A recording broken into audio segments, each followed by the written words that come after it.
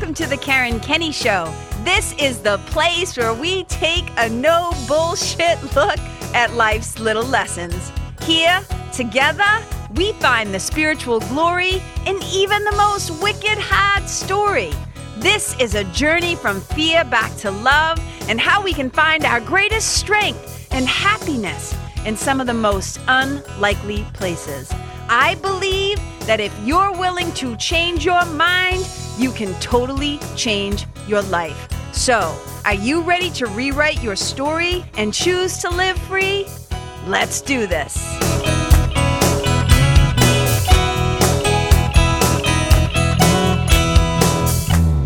Hey, you guys, and welcome to episode 69. Can't even believe it, of the Karen Kenny Show. And today, I'm going to make this one short and quick. Well, at least that's my goal. Ooh, it's my goal. It's my goal to zip up this big mouth quickly today. And it's hot as shit up here in my office. So I'm hoping that the fan that is running, I'm doing an experiment, but hopefully you cannot hear it buzzing in the background. I'm kind of excited because it's the little things with me, you guys. It's the little things with me. But today I am wearing a new t-shirt that just came in the mail. So for those of you who watch these, I'm just going to like pull it up a little bit so you can see what it says.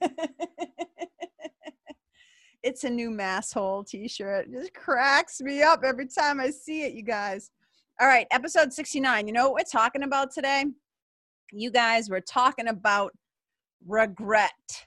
We're going to have a little show on regret.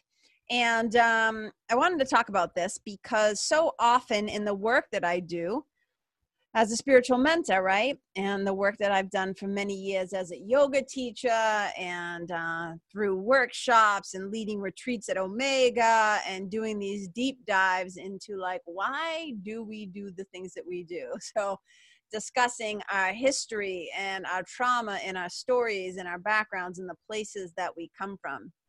One of the things that I often hear people who I've known throughout my life, not just my clients, but people throughout my life, suffering because they are carrying some sort of regret. And I wanted to talk about this a little bit. So I'm not an expert. You know, I always say I am not a therapist. I am not a psychiatrist. I am not a licensed, social worker or anything like that. I am a certified spiritual mentor. And I have lots of thoughts about a lot of things, but it's not like I have like scientific research. So I always say these things that I share are from, they're obviously from my mind, from my head. They're also from my heart. And they're also from my hands. And what I mean by that is through my own personal experience. So these things are things that I have found helpful over the years, things that I have put lessons, points of views, shifts in perspective that have helped me, and that I have put in my toolbox, my spiritual toolkit over the years. And I like to talk about these things because I know so many people, suffer. When I used to be a bartender, and I used to be a waitress. I was in the food business, the food service industry for a good chunk of time in my life. And so often when you would be serving alcohol and as soon as people's lips started to get a little loose because they started to get a little free with the alcohol, right? The stories that you often hear of regret. And my friends who are in hospice work, it's often the same thing. At the end of life, you talk about people's, greatest regrets. And so I'm a solutions-oriented person, right? I'm a problem solver. And I know some things, it's not about like, oh, hurry up and fix it. It's not that. It's not about like rushing through the discomfort. I'm just saying, if I'm interested in finding things that help. I'm not interested in just sitting in the shitty diaper and complaining that you have a rash, right? I'm like, let's clean up our act and let's do something about it. So it made me start to think about regret because I know so often people And again, I could be wrong. I could be totally wrong, but this is kind of the connections that my mind makes around regret, that regret is in some ways a form of a lack of self-forgiveness, right? It is a way of withholding love from ourselves. You know, it's kind of like it's been called like it's the ego turning inwards instead of judging externally. Instead of kind of looking out there, it's like the ego turns inward and just kind of attacks itself. And yeah, there are going to be times, you know, just by being human, we're going to be wicked clumsy and we're going to fuck up and we're going to make mistakes and we're going to do things that we look back upon and we think like, shit, man, like I blew that one. But in thinking about all this, I kind of came across this idea about how there's different kinds of regret. And there's like regret that haunts you often for longer periods of time. And we'll talk about that in a sec. And then there's also regrets that we can sometimes more easily heal from. And for lack of a better word, get over or make, you know, like feel like we can move forward from. And there are some, like if you've ever known somebody who, you know, when they say, like, I often talk about it like this, if I was painting a story, it's like the old guy, you know, sitting at the end of the bar who's like always there drinking. And if you ask somebody like, hey, what's his story?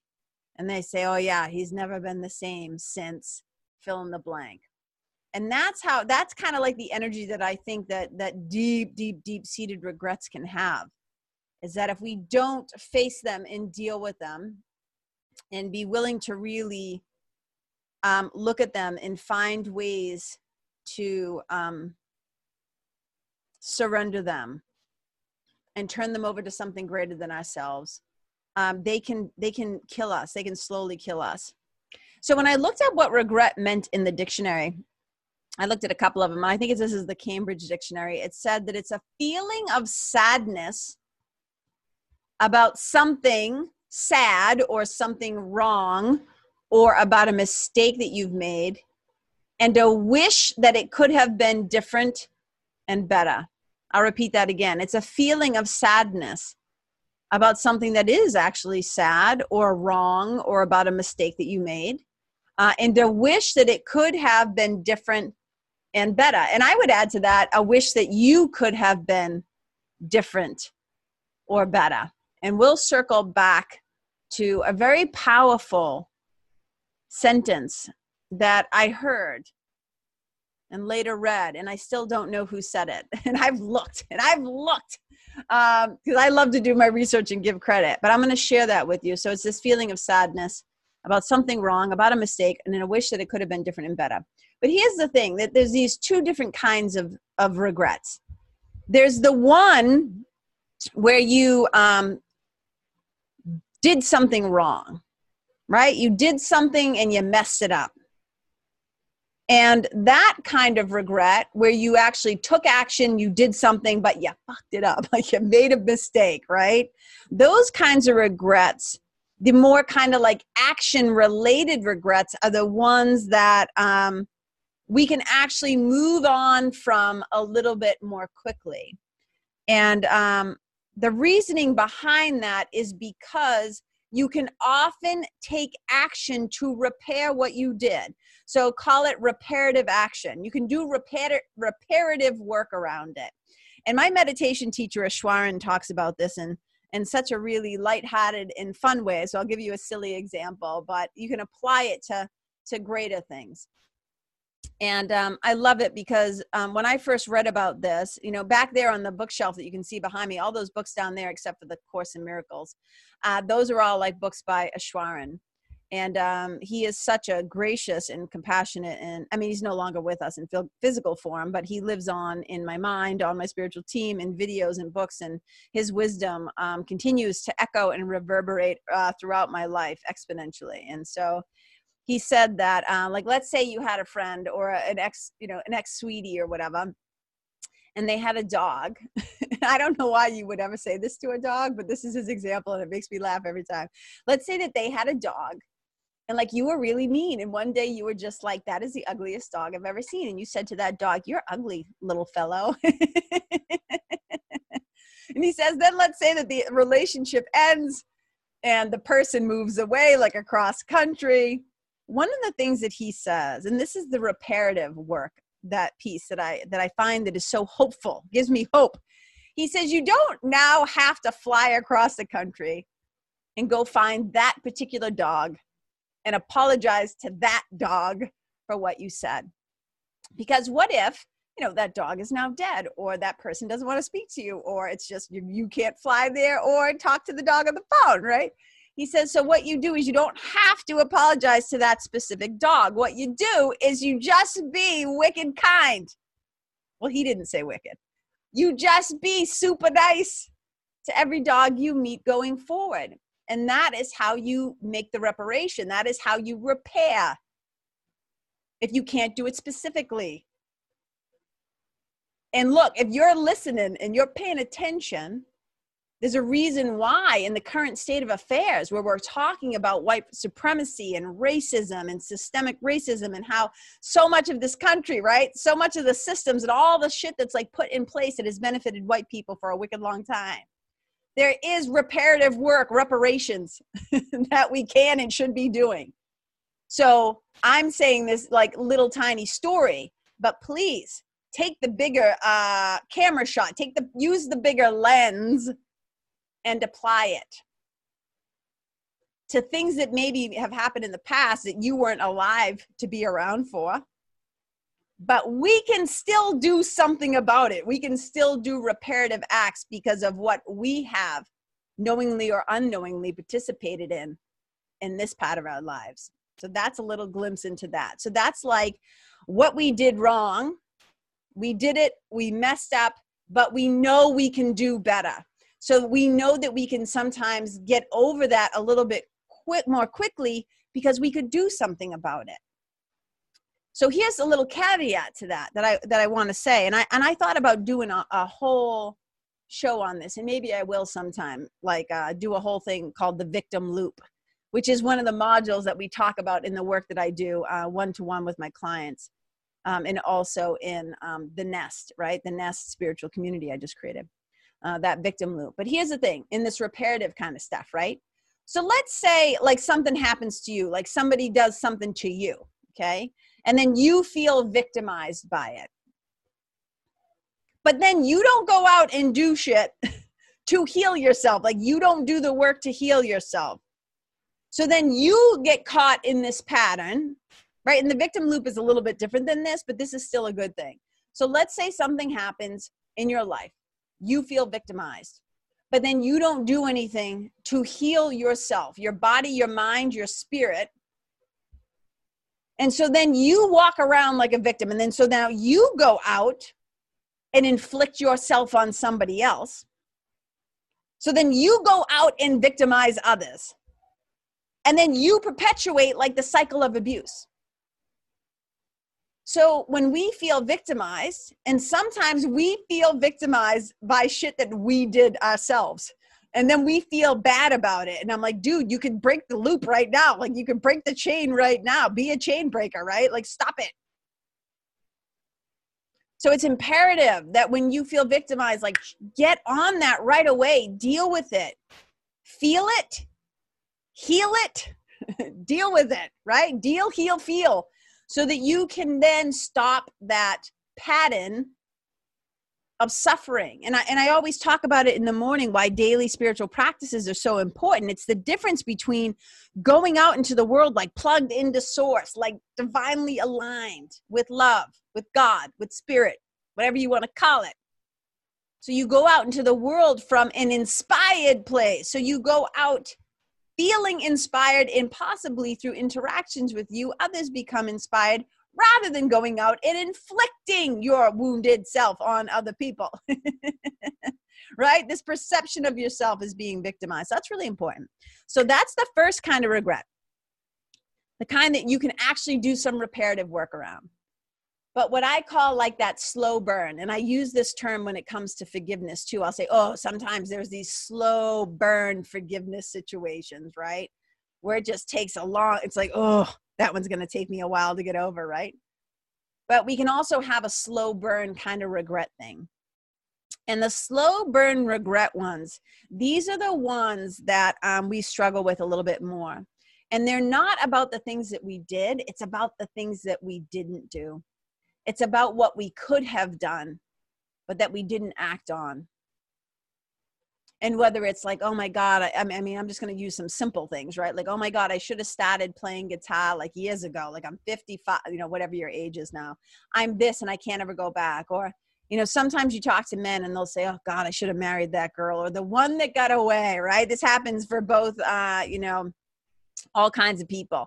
The one that got away, and whether that's a person, a job, an opportunity to say, I'm sorry, an opportunity to say, I love you. It's like, so that slow burn regret are the ones that like, we could have taken action, but we didn't. And I'll tell you a little story about this from my own life. There was this time when I lived in Manchester for a very short period of time, Manchester, New Hampshire, for like 6 months only. And during that time, I used to go shopping at this particular grocery store. And in this plaza, there was like a restaurant, a grocery store, a tanning salon, like a nail place, a party decoration place, whatever. And I remember getting in my 4Runner one day, and it sits a little high. That's the thing with an SUV, right? So I come out of the place I was in, and I'm sitting in my car. I don't know if I had grabbed a snack or something, but I was in the driver's seat. My car was running, but I didn't pull out of the parking lot yet. And there was a car next to me, and the car was like kind of beat up, older model, worn, you could see.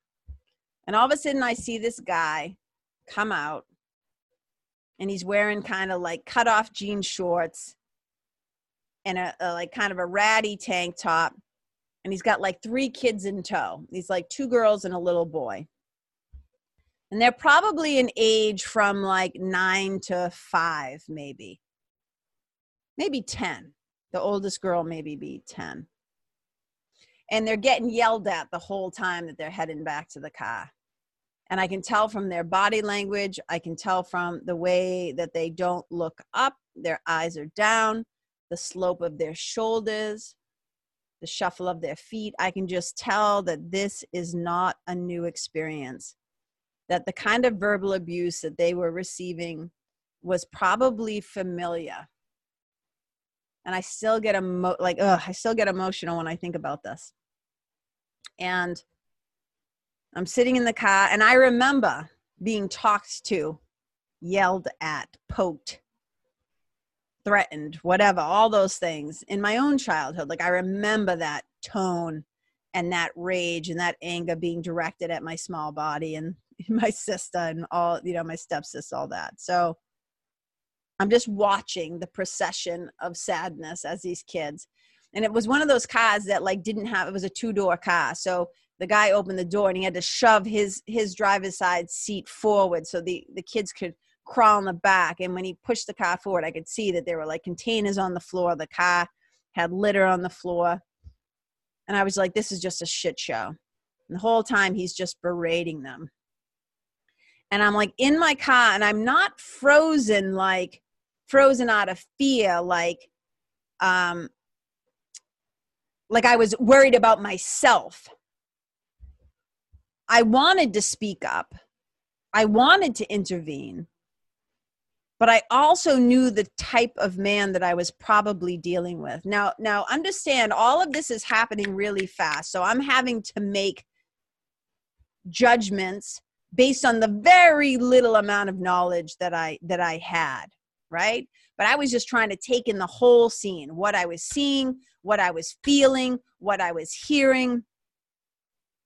And I kept thinking to myself, if I open my big mouth and butt in, are those kids going to pay for it later?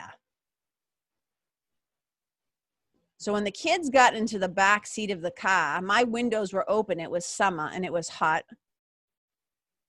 And I see them get in the car. It was like the oldest girl first, and then the younger girl in the middle, and then the little boy in the end. And I was just looking at them in the back seat.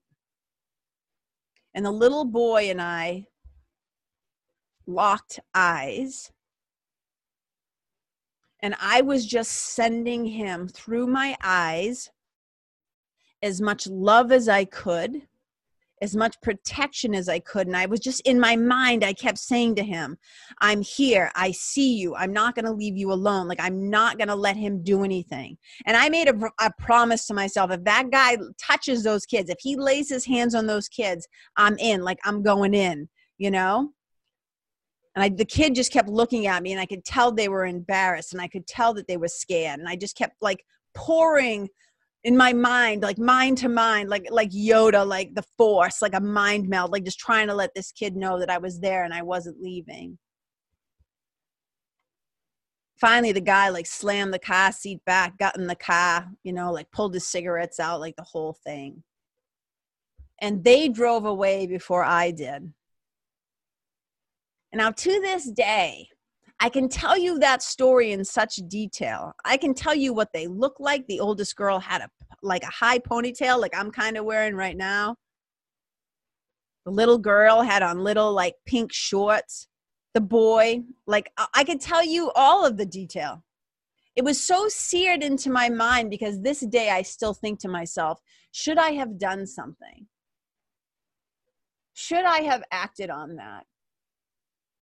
And it's always like after the fact when you think like, oh shit, I could have just went over and said, hey man, I could have just lied, right? And said, I'm a parent too. I know how it is. You're having a tough day. Anything I can do to help. Like, you know, like now I can look back and say like, oh, maybe I could have, should have, whatever. But it stayed with me all this time because that image of those kids. And I still think about them to this day. And I wonder where they are. And I wonder what turned out. And I wonder if that was their father, or is that like their mother's boyfriend or their stepfather, or that story still haunts me. So maybe I'll write about it sometime. But the reason why I'm telling you about it is I guarantee you that each of us could look back somewhere in our life and look at something where we thought, I wish I had done that differently. And I think collectively as a country, we are having that global experience right now. Shit. We fucking blew it. I wish we had done a lot of stuff differently starting hundreds and hundreds of years ago. But here we find ourselves now. So what are we going to do about it, right? What are we going to do about it? What actions are we going to take?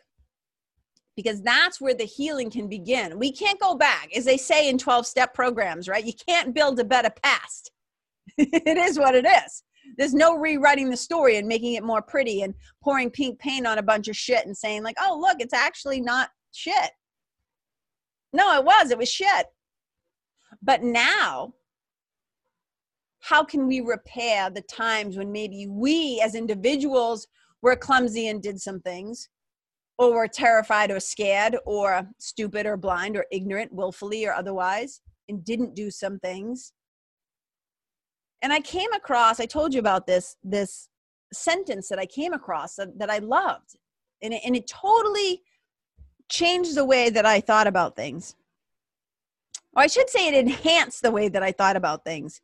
And I share it with my clients often, with people I love often, when I find that they're struggling with some kind of regret. Because, you know, as we know, there are some things you just can't go back and change, as I was just saying. And so I don't know who said this quote first. I have searched and searched and searched, and I've seen other people saying it. And even they said, I don't know where I saw this. So I still, like I said, if you're the person who first saw this, amen and much love to you. And it says this: regret is paying too much attention to decisions you made while you were still learning. Regret is paying too much attention to decisions you made while you were still learning. I love that. Here's the caveat of that. So write that sucker down, right? We don't want to give too much attention to the stupid shit, the ignorant shit that we did while we were still learning. Meaning we can't go back to that time and fix it. It's in the past. But what we can do, it's like that dog that you can't go apologize to. What you can do is be kind to every person moving forward. What you can do is own your shit and apologize when you screw up going forward. What you can do is figure out, how am I going to repair, make reparations for things that I did or didn't do. But we don't want to sit in the muck of regret. I'm not saying you shouldn't take a look at it and feel it. I'm not saying you suck it up and like just shove it in some corner like a festering wound you don't want to deal with. No. We put that shit right on the front lawn. We take it out of the basement. We don't even stop in the living room. We take it out into the front lawn, not even in the backyard. And we look at that. And you get a little uncomfy. But then it doesn't help us. Healing doesn't happen in the past. The only time we have is the present moment. This is where healing happens. So if you find yourself in this loop of regret and lack of self-forgiveness and pity and this feeling of sadness about something wrong or about a mistake that you made and a wish that it could have been different and better, here is good news, my brothers and sisters. Here is good news, my friends. We can now do it different and better. We can now choose peace instead of this old story. We have an opportunity to transform your story to your glory. And that, for me, is everything. Knowing that there is something that I can do to maybe correct or make up for the things that you did and didn't do well, wish you did better, or the stuff that you didn't do, that slow burn regret, the one that haunts us, the one that haunts us more. Because this is a pathway not just to your freedom, but it's a pathway to freedom for the people who are trying to forgive you too. Because I know this, and I might talk about this some other time, accountability in forgiveness work goes a long way. When you say, yeah, you're right, I did that, we did that, we were wrong, I acknowledge it, I own it, and I'm sorry. Like, accountability goes a long way in the forgiveness process. And I think that if you listen to this show, if you follow me in some capacity, if you're one of my friends or a client or somebody who just whatever, digs the vibe, digs the work, I imagine I would be hard pressed to be convinced that you listen to these shows and like you hate me or don't agree with this. I guess what I'm saying is mostly people, oh, maybe you hate me and you just like to listen to slow burn yourself. But I guess for the point that I'm getting at is if you're listening to the sound of my voice, it's probably because you are a person that wants to do the work. You are a person who wants to be the best version of you that you can be, that you have an inkling somewhere, a memory of God and God's love, that you are the light of the world, and that we can do better by each other. So this is what I'm going to leave you with today. You know, don't just sit in it, feeling sorry for yourself or living in the regret. We can take action. We can do things that we wish were different or better, because we can become different people and we can become better human beings, and we can be better to each other too. That we never lose sight of the oneness and the unity of who we are as children of God. So I'm going to leave it there. So let's just kind of recap, right? When you have a feeling of sadness about something that you did wrong, some mistake you made, some fuck up, some screw up, some time where you blew it. If you sit around sometimes and you play those old tapes like about high school and the glory days, and you wish that you had done it differently, did it better, right? Then you know that you have some work to do. And it's asking yourself, hey, is this the thing where like I took action and blew it and I can do some reparative work? I can choose differently now and do it better now? Or is this more like a slow burn where I'm regretting it something I didn't say or do? And what can I now do differently, like moving forward? And then recognizing that regret is often the ego turning inwards, right? It's that self-attack. Rather than looking out there, you turn inwards and you self-attack. Rather than recognizing that, like, oh, well, if I had known how to do better, I probably would have, right? So regret is paying too much attention to the decisions you made while you were still learning. And here's the thing. Until the day you die, I hope you are still learning. I hope we get a little less clumsy or a lot less clumsy. And I hope that we start to become so much more mindful of the awareness of ourselves as spiritual beings, knowing that we are literally just pilgrims of love and we are extensions of love, and that's all we're supposed to be doing. So hopefully we get better at that so that we won't create more regrets in our lives. Here's something I know. I never regret spending time with you guys. I never regret doing this show. I love having the opportunity to connect heart to heart. From my heart to your heart. So just know, thank you so much for listening. And if you truly do dig this show, and I always say, I'm always like no pressure, because I never want people to do things out of guilt, out of supposed to or shoulds. I always want people to feel inspired to do something, like something resonates you and it's a full-bodied yes. So if you dig this show and you haven't yet left a rating or a review over on Apple Podcasts, man, it would mean the world to me if you would. If there's somebody that you know who has been living with some deep-seated regret of some kind, and you think that this message, this little ministry of mine, this little message today might help them, please share it. Please forward it to them. Send them the link, whatever. Share it with your people. Drop it in a group. I don't know. Whoever you think it might be helpful. Please help me to spread the word and spread the love. And then let me just say how much I love you and how much I appreciate you. And I see you and I feel you. And I think of all of you often. I don't do this to just talk to myself like a weirdo up in my room. I do it because it's one of the ways that I feel called, that I have been called to serve and to, you know, shine a little light and love into the world. So just thank you so much for listening. And as always, man, wherever you go, please leave the people, the place, the creatures, the animals, the environment better than how you found it. Wherever you go, may you be a blessing. I love you. Bye.